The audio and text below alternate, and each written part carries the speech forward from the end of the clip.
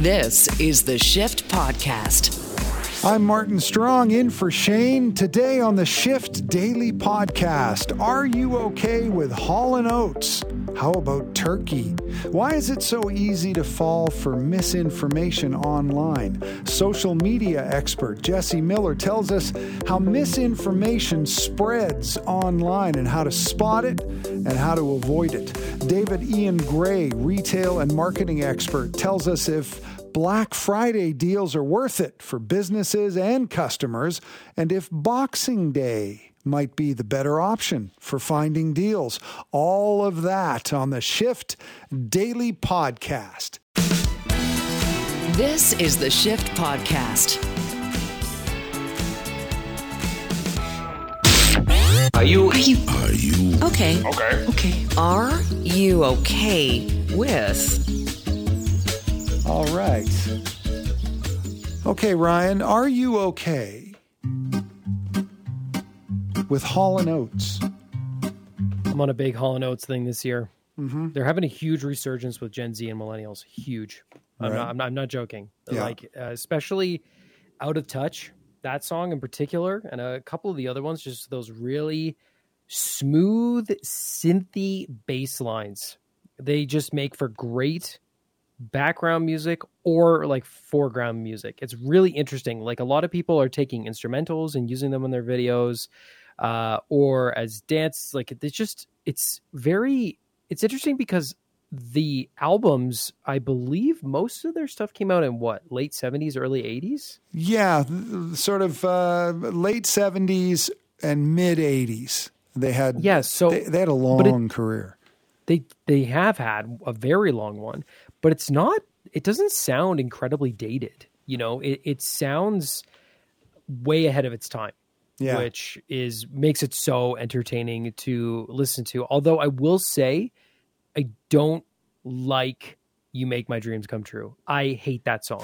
I will be honest. I can't do that one. And that's not because it was the Toronto Maple Leafs goal song. That's not the reason. Right. I just don't like that song. Okay, Leafs fans? Okay. Yeah, that makes sense. I mean, because I lived through the great Hall Oates scare of the late 70s and early 80s when they were all over the radio, everywhere. They had so many hits. So you just kind of took them for granted and you didn't really appreciate them. But now I think they sound pretty good. Mm-hmm. So, and now one of the biggest duos of all time, Hall & Oates, have become the subject of their own songs.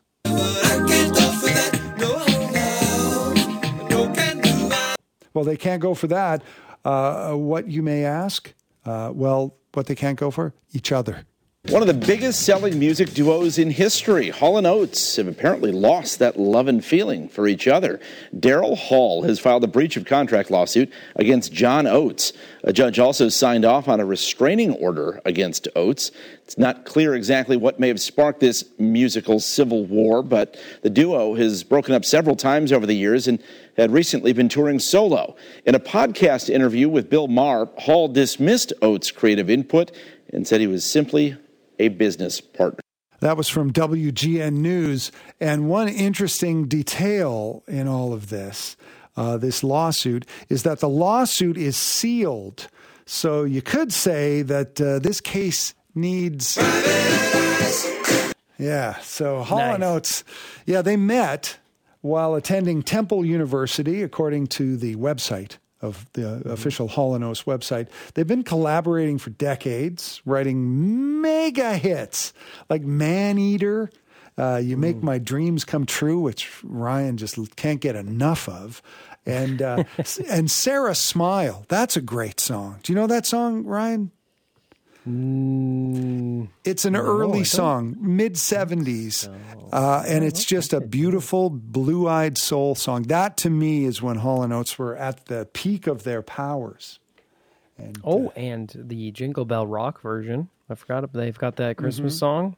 Yeah, they kind of had a pretty huge career. I was so surprised to learn this.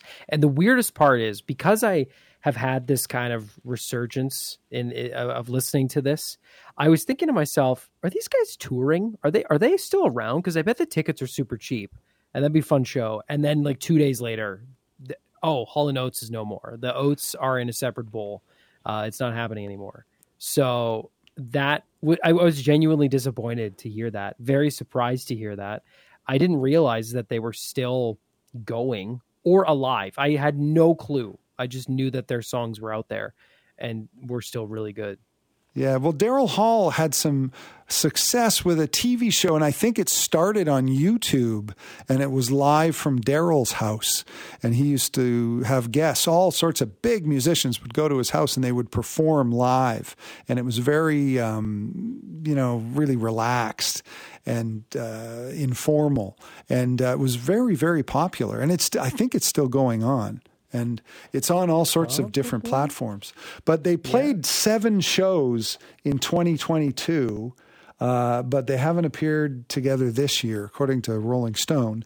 And the thing that's weird about this is that this lawsuit that's sealed includes a restraining order that Daryl Hall put out on John Oates, which is so weird because that's not like a disputable royalties. Yeah, it seems like something else. Does it seem like it might be a bit much? I wish I could know the whole story because it just doesn't make sense. Another thing that doesn't make sense about these two, the voices don't match the bodies. It should be the other way around.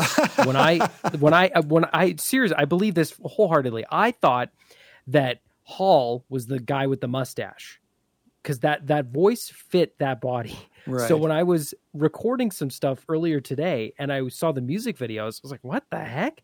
Doesn't fit. It still weirds me out. Yeah. Well, Daryl Hall had huge hair in the 80s, just giant hair. It was a lot of hair. It wasn't really a mullet. It was just this glorious big head of hair. It was really funny. And like you say, it's sort of sad because you say Gen Z and young people are really kind of discovering this music. And it's too bad that they're not together because they probably could really, do a lot of shows. And so we'll see what happens. We just had a story. Yeah, we had a story just last night, Martin, or back on Good News Tuesday, where this 11-year-old became obsessed with Michael McDonald.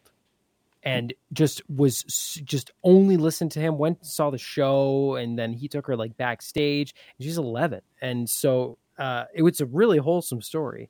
And I would imagine there's probably an 11-year-old out there that really loves Hall & Oates. And now when they try to listen to them, they're just going to get told it's not happening, which is unfortunate. Although I've been there. Like half of my favorite bands, they're all dead. So it sucks. Well, Michael McDonald lives on in great comedy because first I think of SCTV Rick Moranis when he's such a long way to go, and that's a sketch. Oh my God, that's such a good sketch. If you've never seen it, just Google Rick Moranis SCTV Michael McDonald. It's the funniest thing. And then in the movie 40-Year-Old Virgin, that we played a little bit from that. Yeah, it was so funny because they're working in an electronics store, and the TV it was always on the Michael McDonald video, and it's funny even though it was making fun of him. I think that helped his sort of image and resurgence. I had no idea who he was until I watched that movie. Yeah, so, there you go. Very true. We just got a text about Daryl Hall. He has a lion's mane of hair. It is a lion's mane of hair. Yeah, in the 80s especially. Oates without a mustache kind of looks like Gene Simmons.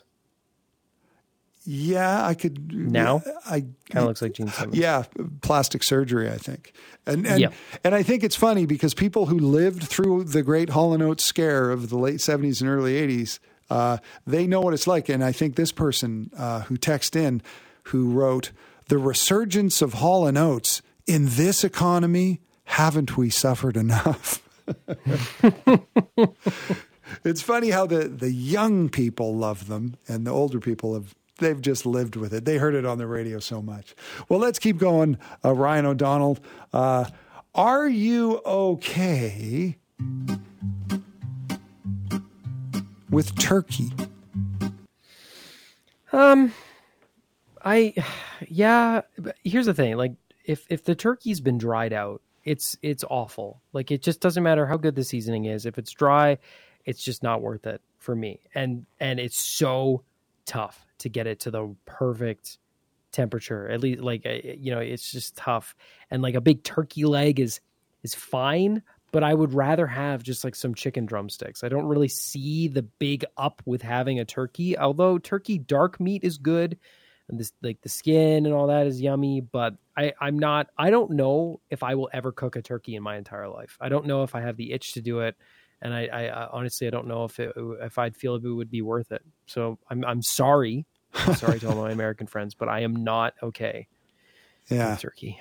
I'm with you there. I feel like turkey, I do enjoy a great Thanksgiving style turkey meal, but the turkey is always kind of like, well, the turkey was okay, but it's all the other stuff that I love.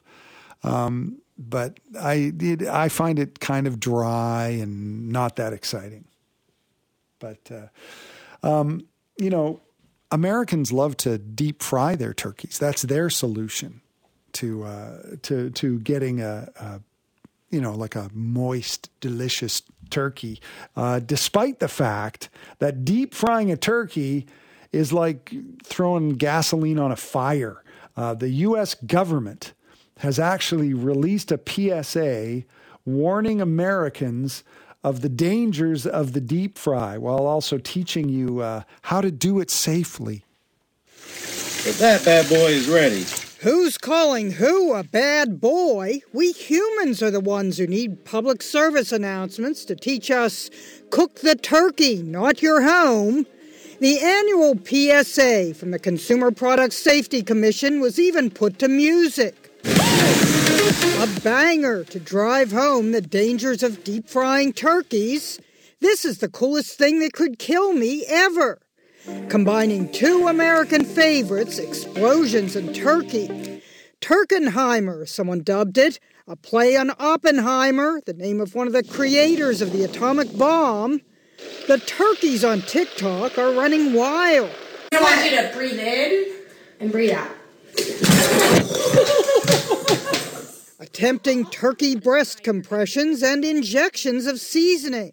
And because the times we living in, not even the turkey could be safe from getting vaccinated. So I injected it with this juice. That's CNN's Jeannie Mose with that report. I love her on CNN.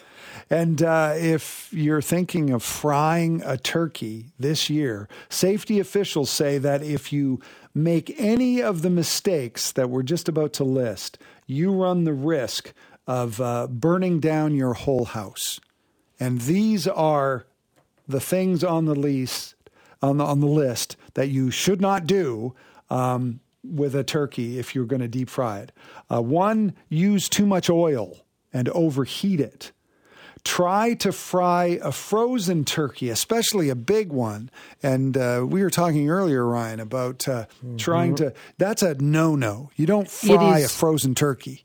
Yeah, it's there's these videos of people that like work at Burger King and they take a full fryer basket and fill it with ice and put it in the deep fryer. Right. And what happens is it explodes because the water molecules immediately just pop, and that will happen to your turkey. If you try to deep fry a frozen turkey, it will explode. Right. And we've as simple as that. We've seen the YouTube videos. I mean, there's no shortage of YouTube videos. So many of them. It's yeah. And it's so funny. And some of them look good. Yeah. And I don't, not the explosions, the turkeys. When they come out and they've been deep fried properly, they can look delicious. And I would love to try it.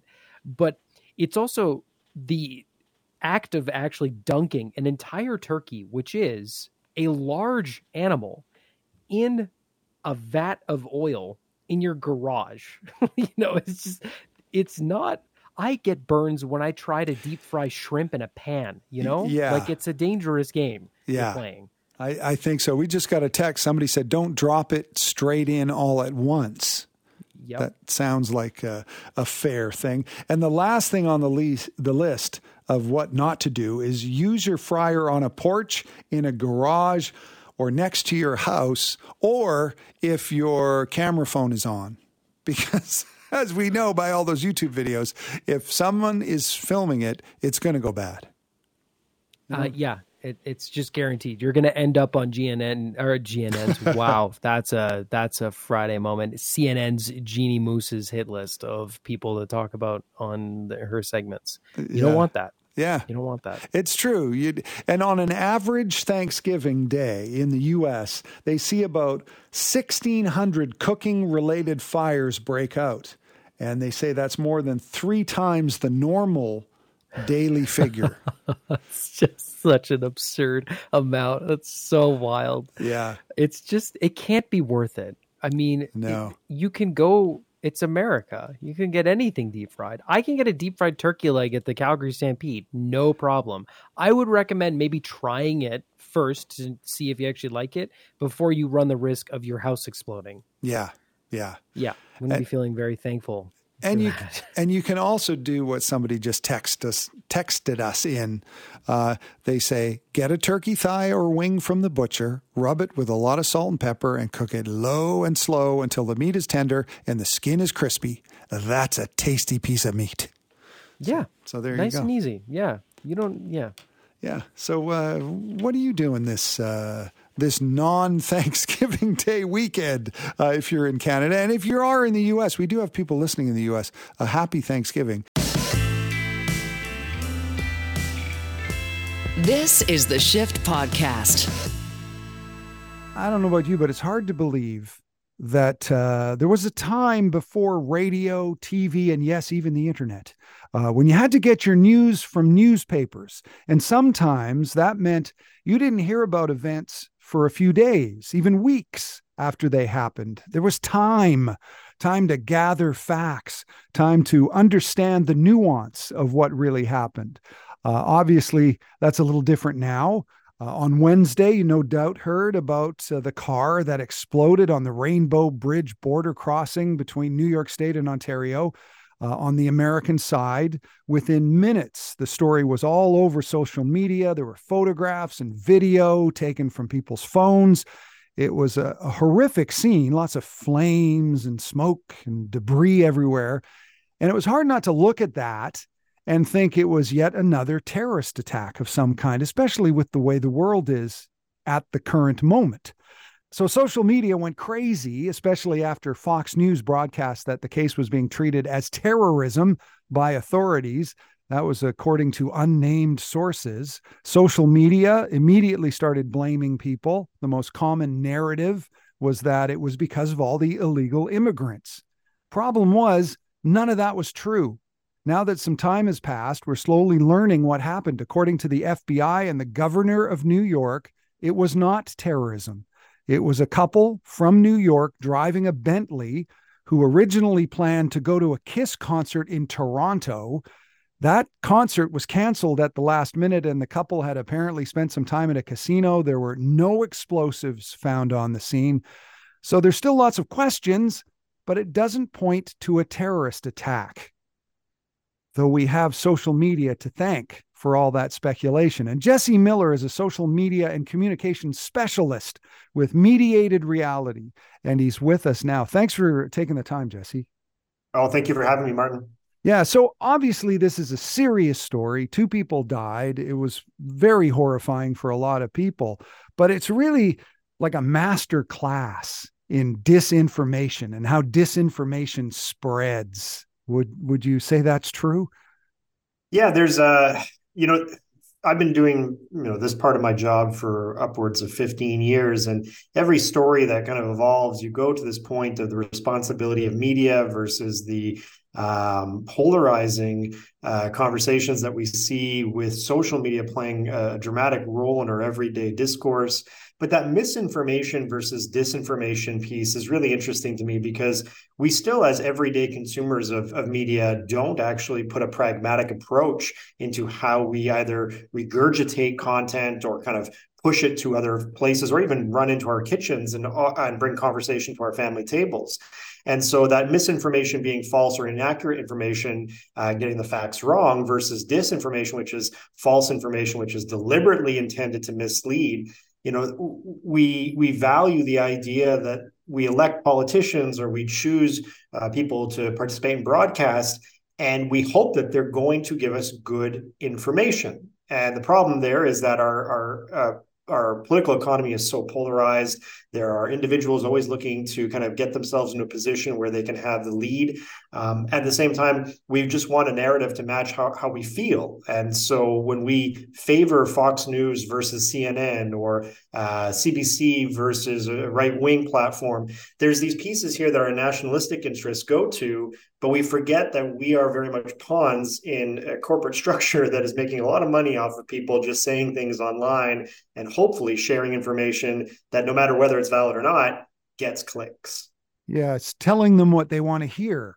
And it's kind of ironic because I watched a piece this morning on CNN talking about how Fox News got it wrong, and they were kind of gloating, but it sort of seems like these news sources are searching for a narrative that fits their narrative. They're searching for that story. So when an explosion happens, they go out of their way to find evidence. For example, if the narrative is about illegal aliens, illegal immigrants, they go out of their way to find stories that support that narrative. And I think that was a case of it yesterday. Yeah, and that there is obviously an appeasement audience. Fox News has been known to, go with the fear mongering first. To be fair, CNN does the same thing when it comes to threats to safety and politics. But the reality is, you always do pander to your audience who is choosing your channel or dial number over the other one, and that kind of goes to the point of where we've always favored aspects of the broadcaster that we prefer, and what our family values are, the table values. And I think if you grew up in a time like the 80s and 90s where your home TV never changed dial, that really became polarizing in our cable network adventures before the internet, when, this is a Fox News home or this is a CNN home. And whether you're Democratic or Republican in that American viewpoint, we are seeing that now more in Canada, which I think is an important arc here. We're seeing more polarization in our Canadian dialogue around media. And I know there's people out there who will sit there and say, CBC is government and it's going to always kind of be this left-leaning platform. But we're now seeing Canadian politicians favoring misinformation as a polarizing conversation starter to get themselves positioned for the purpose of electoral votes. And in that idea of our political economy being, you elect a number of members of parliament and your party gets in, whether you're in a majority or a minority. What we're seeing now is less and less the value of that collective kind of, okay, we can all agree that this is real or this is fake. But this idea that if you start off a conversation, then you can kind of get, the clicks going on social media. You can get the Facebook commentary going. And no matter whether something is debunked afterward or not, the thing that people believe when they saw it on Facebook, that's the thing that they're going to remember 4 months from now. And so whether this was a terrorist attack or whether it was two people with too many drinks at a casino and drove their Bentley into a customs queue, that's not the point. The point is how much did you get people to believe something off the bat? And that's where there is a lot of money being made. And those Facebook users really don't care that people are making money off of them believing something that's entirely false. Yeah, and it seems like in the old days, if a large news organization got something that wrong, that there would be repercussions. But yeah. I'm wondering if there will be any repercussions or if they'll just move on to the next thing. I had an opportunity years and years and years ago to sit down with a very prominent journalist in British Columbia, and basically in a conversation over a cocktail, he said, we used to value the idea of being correct. And the editor at the newspaper or the TV broadcast would say, do you want to be first or do you want to be correct? And so, yes, everybody's got the hot scoop and you'd run back and try and get it to the late edition of whatever was going out. But if you were incorrect, that was what you had to carry the next morning. And so we actually see more accountability maybe in sports media now. Like if I was to allege that tomorrow the Edmonton Oilers are going to trade Connor McDavid because of this horrible start for the season, if I am a notable sports reporter and I get that wrong, the next day, there are people going to remember that. people aren't necessarily caring about that as much when it comes from our news desk, which is very concerning, because the impacts of people's lives, the impacts of how our elections kind of proceed, these are things that we really should care about. I know people care about hockey trades and rumors as well. There's a whole industry there, but the reality of it is that social media clickbait is something that every day people are trying to figure out how to make a couple extra dollars based on the ire of Canadians, not on the factual information that we can make good choices about.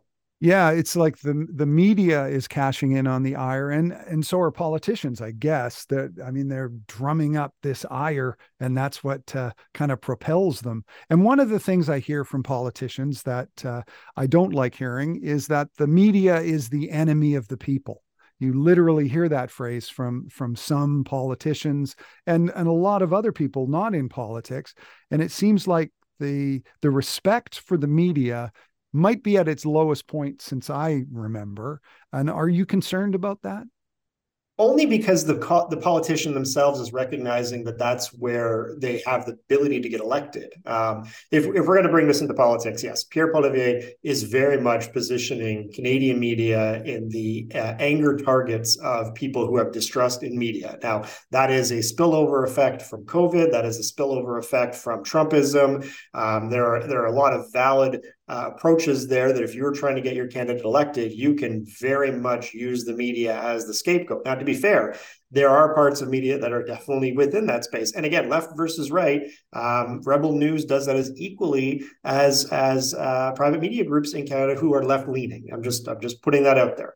But within that, this idea that you don't have to have accountability. And the reason that I'm mentioning Pierre Poilievre is because he was quick to highlight this as a terrorist incident in a public statement.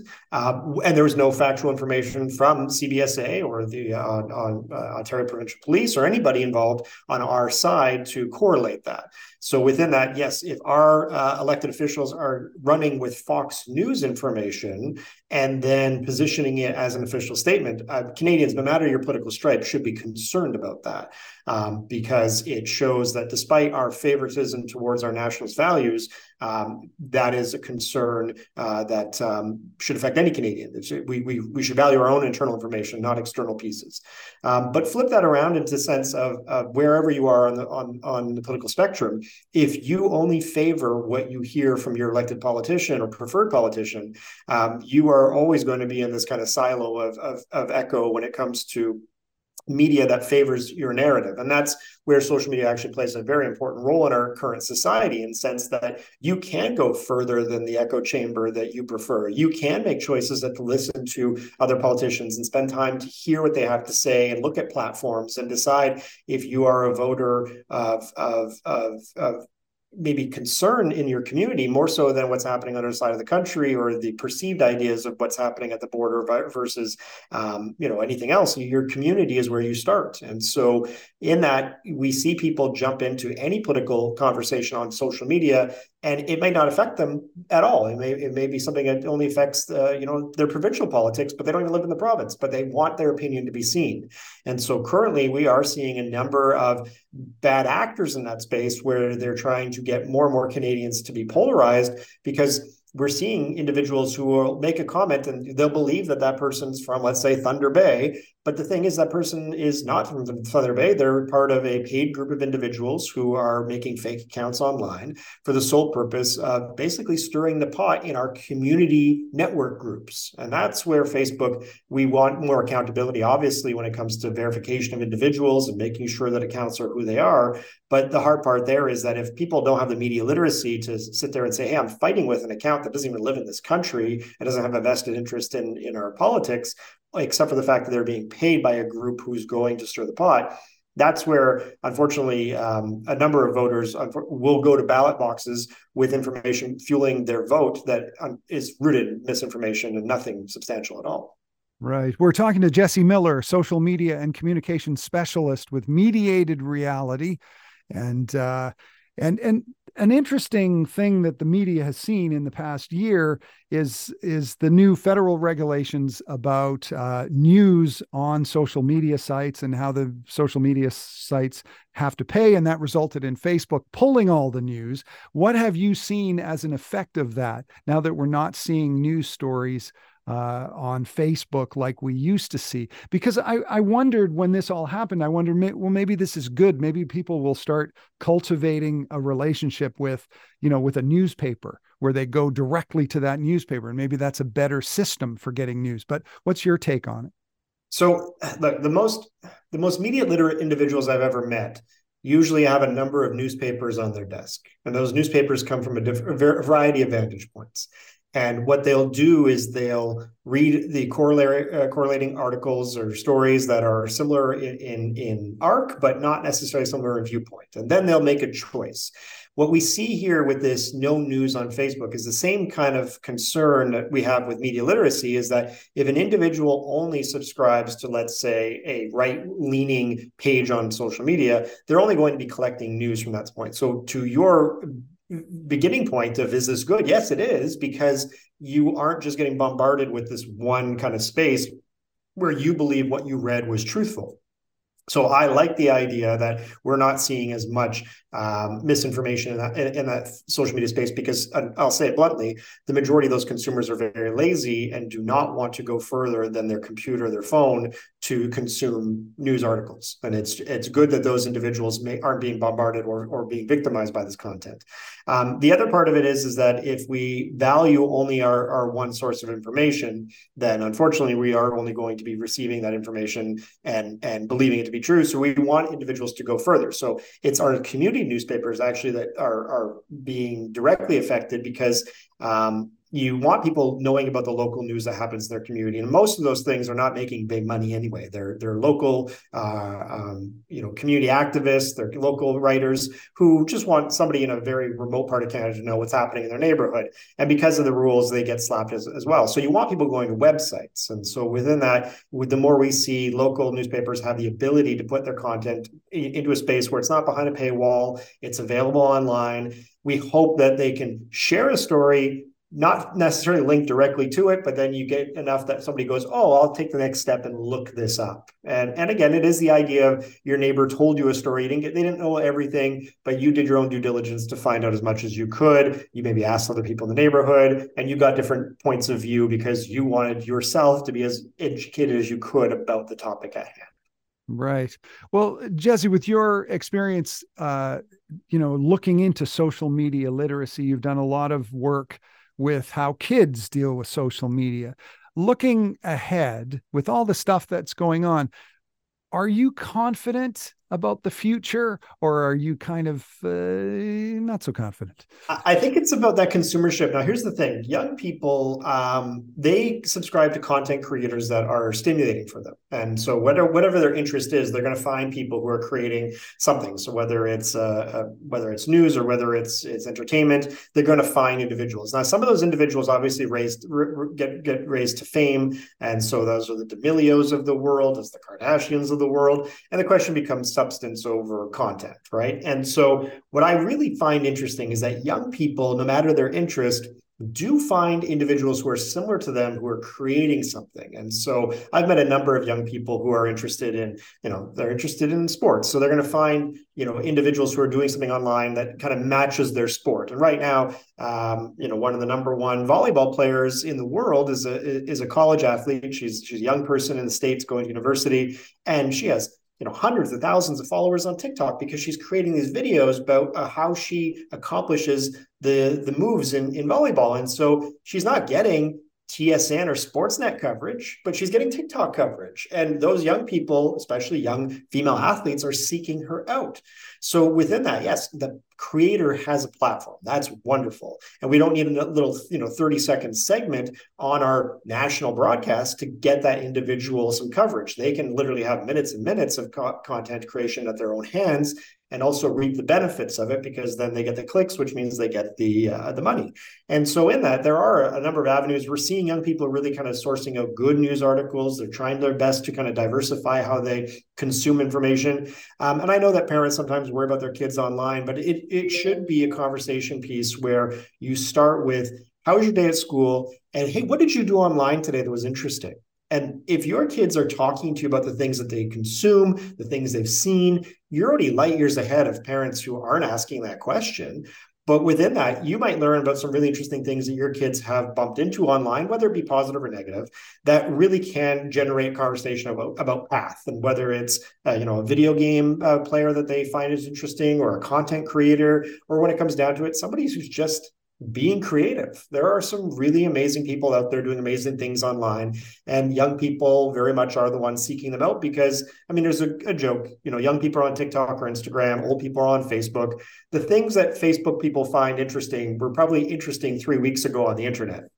And that's where kids really do take the lead. And so I do encourage parents to ask their kids questions like, what did you learn online today that's interesting and that we could share? That's great advice, and it sounds optimistic to me.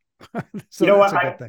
I tell you, Martin, I've seen so much negativity in my job over 15 years, especially with some of the scary stuff like bullying and cyber harassment. And I've had my own story attached to that as well that a number of your listeners may be aware of. But the thing of it is that, young people, they are now the curators of the internet. We created this situation for them, and they watched us choose our phones over our family values some days. And they are now tired of hearing some of the negative. They're going to create some pretty amazing things.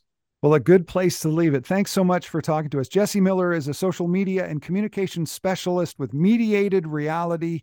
And thanks a lot, Jesse. It was great talking to you. Thanks, Martin. Always great to be on the shift.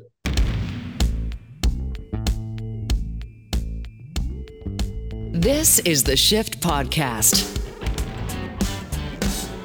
Are you planning to take advantage of all the shopping deals as we move into another Black Friday?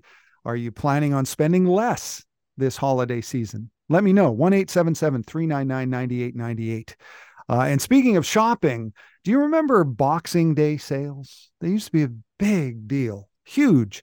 And I guess they still have them, but they've certainly been eclipsed by Black Friday, the day after American Thanksgiving. Over the next 24 hours, nearly 150 million people in North America are expected to do some kind of shopping, both online and in the stores. And it's traditionally the busiest shopping day of the entire calendar year. But is this year a little bit different? Inflation reality has set in. And according to a survey by the personal finance company NerdWallet, 31% say they are planning to buy gifts for fewer people. So their lists are getting smaller. And 30% say they'll be spending less on the presents they do buy. Well, David Ian Gray knows a thing or two about retail trends. He's the founder of the retail consulting firm Dig 360, and he's with us now. David, thanks so much for being here. Thanks for having me. Now, you've referred to the upcoming holiday season, 2023, as a nail biter. Is it really going to be that scary for, retailers this year? Yeah, and I think it is. And we've already been seeing signs through the summer, especially with the publicly traded retailers where they have to, reveal the results. It's been a tough second half to the year. And with the surveys coming in, like the one you cited, many fighting for lesser demand. Right. And see where the dust settles by the time we get into January. Yeah. So, I mean, inflation is obviously a huge factor. Do you think sometimes that it's overplayed in the media? There's so many stories about inflation, or do you think people, I think I know the answer to this, but do you think people are really affected by inflation?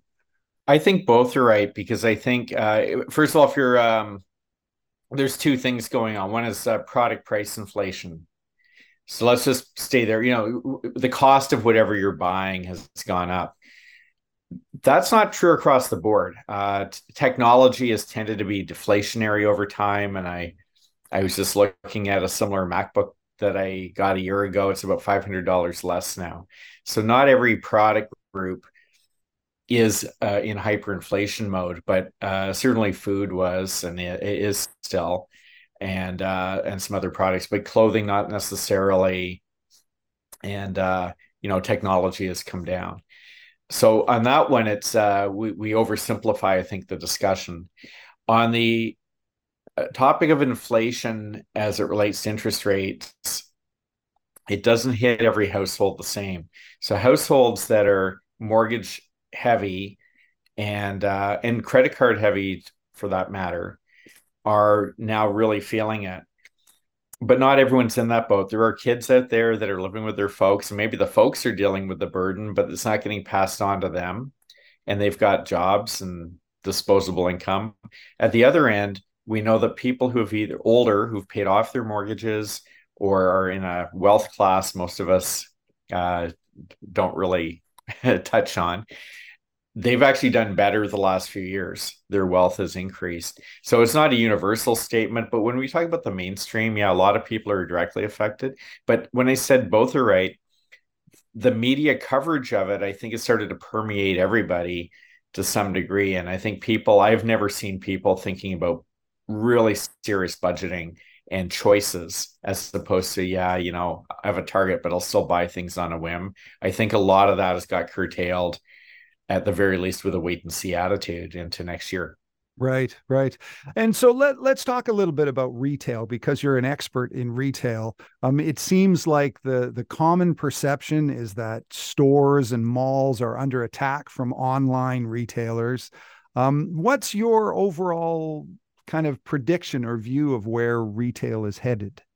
Well, the one thing I think that it's not it's sort of a prediction, but maybe it's more of a acknowledgement than a prediction, is that this notion of store versus online has given way to store and online. So right.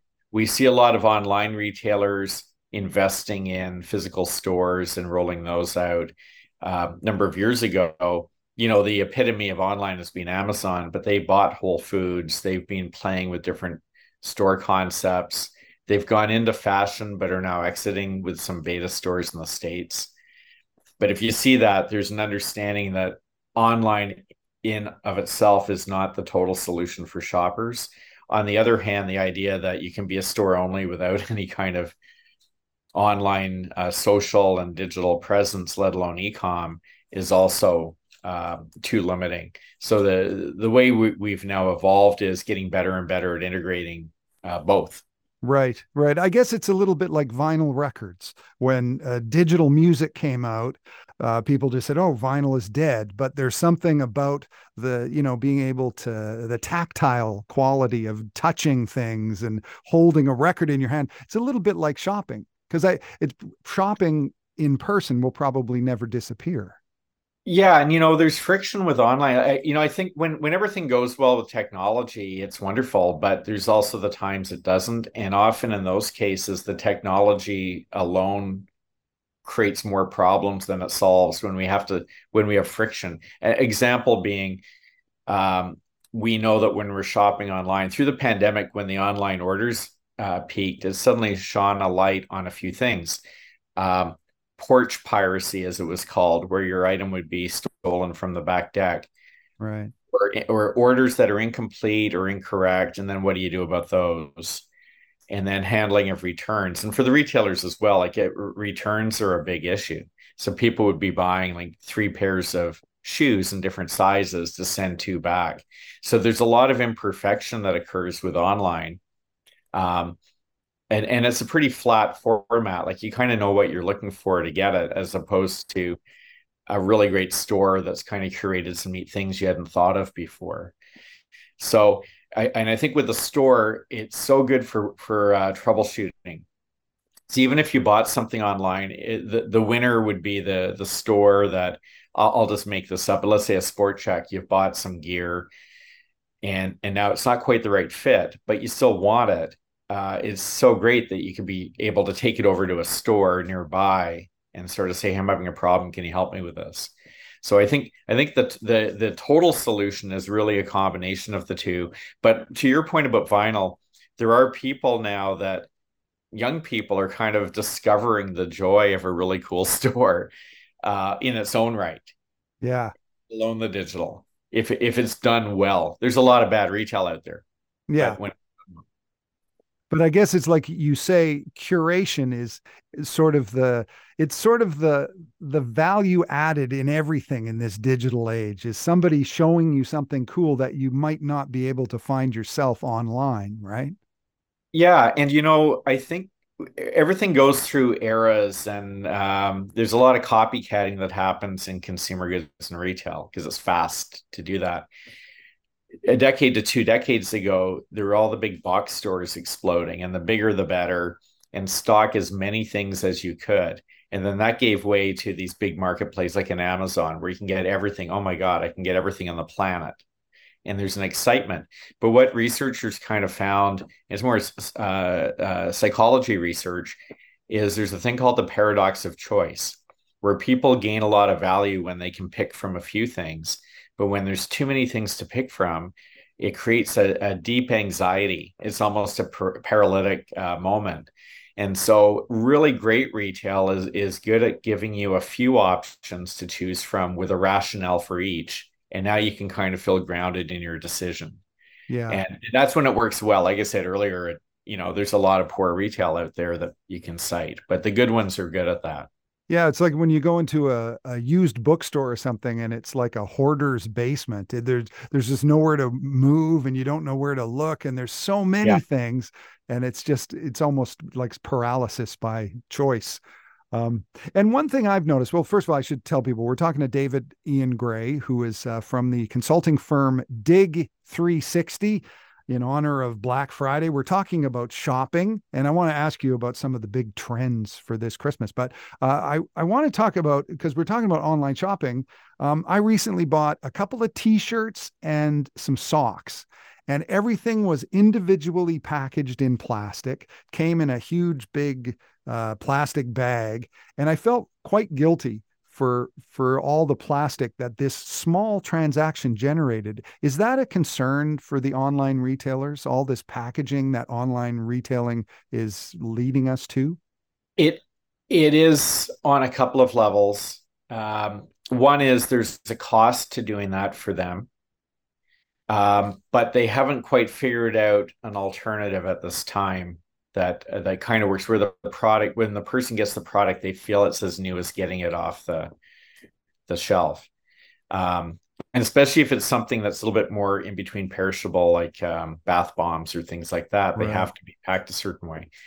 The other issue, though, is of course for retail, trying to address the consumer and societal interest in being greener. I don't know about being perfectly green, but being more sustainable.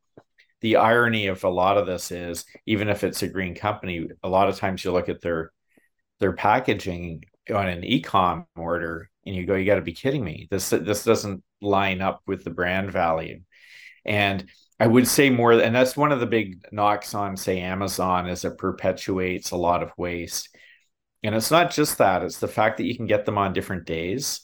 And this promise that Amazon created as a benchmark in the industry of same day delivery. We don't always need things like that fast. Yeah. But that puts a real carbon footprint in play that it is very real at scale.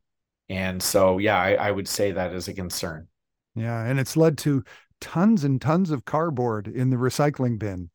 It's like everybody's got these flattened cardboard boxes. But let's talk about the fun part of shopping. It's a lot of people don't like to talk about Christmas shopping now, but I mean, it is the unofficial start, or I would say official start of the Christmas shopping season. Basically Black Friday is. So what do you see as sort of the trends? What do you think the hot retailers are going to be this holiday season? Well, I don't, it's funny. This is kind of embarrassing to say, but I don't know if I'm the best to sort of pick a product or pick a sort of winning item. We don't look at it quite like that, but what I can say is the retailers that are under more duress than others this holiday. And I think if we go back to how we led off with people being much more budget conscious, you cited the quote about buying for fewer people. Right. That's one way. The other is maybe fewer items per person. Maybe it's trading down a bit. Instead of going for the shiny higher end item, maybe it's something similar, one notch below. Any shift like that will create winners and losers in the system. So, if you're a really value oriented retailer, you might actually do well this year, but at the expense of not the high end luxury. They seem to be impervious to a lot of what we're talking about, but the higher end of a range, especially in things like clothing. Like I noticed I was just in Toronto and I noticed at a couple of the bigger retailers there that some of the higher end outerwear brands like Macaj or Moose Knuckles, for example, or Nobis, they're all sort of 25-30% off in the stores I was looking at. I've never seen them, even in discount periods, they might be 10%, if anything. So what that's saying to me is they're overstocked. They're realizing they're kind of stuck with some things. So they're, those reselling those items and those brands are going to be more nervous this holiday. Right. I think grocery is going to do well because I think there's going to be a bit of a cutback on the dining out with Right. the expense of it, and maybe a little bit more home entertaining. So if I'm making some guesses, here are some of them. Mm-hmm. Um, but I also think there's some other trends going on this year worth noting, and one of them is a combat. It's all to do with staff and store from the operational point of view. By that I mean we know that staff have been kind of burned out coming out of the pandemic, front end staff, but also in the warehouses. At this time of year, it's all hands on deck, Yeah. and we're kind of seeing more of a care for those staff in order to retain them than may have been shown in the past.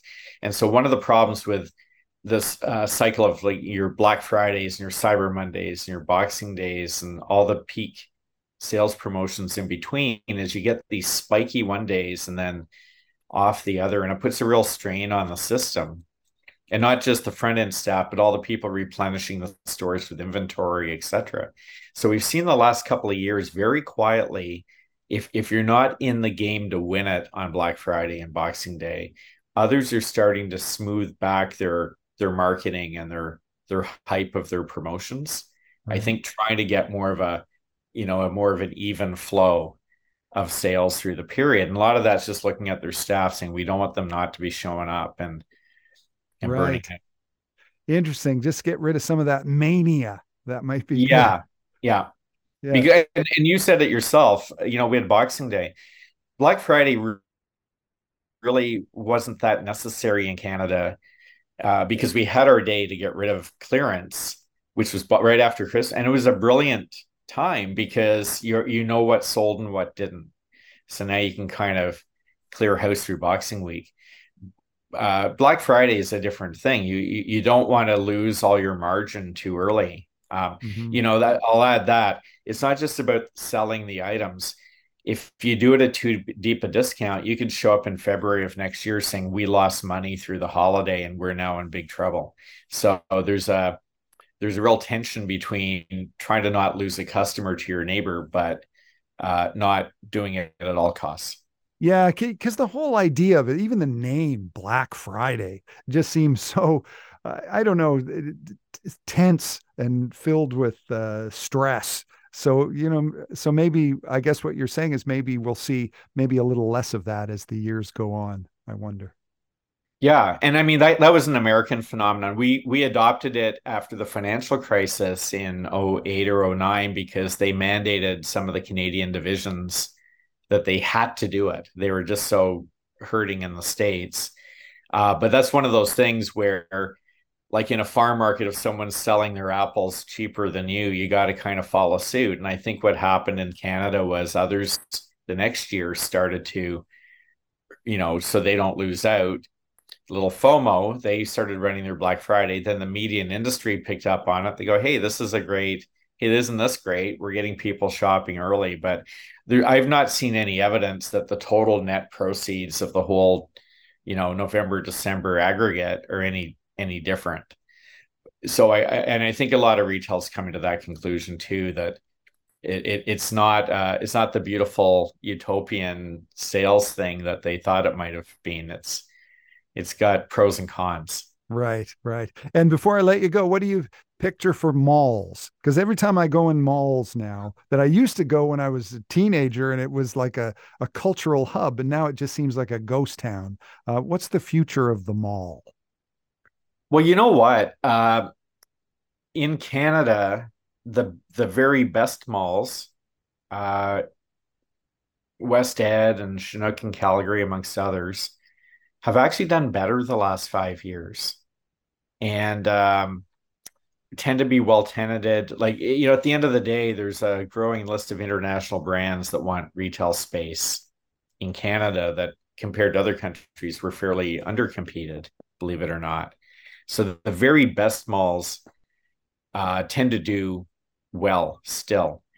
It's the secondary malls that are almost, there's such a chasm between those, and then you see the other ones you may be used to are getting redeveloped into condos or whatever because they're not viable anymore.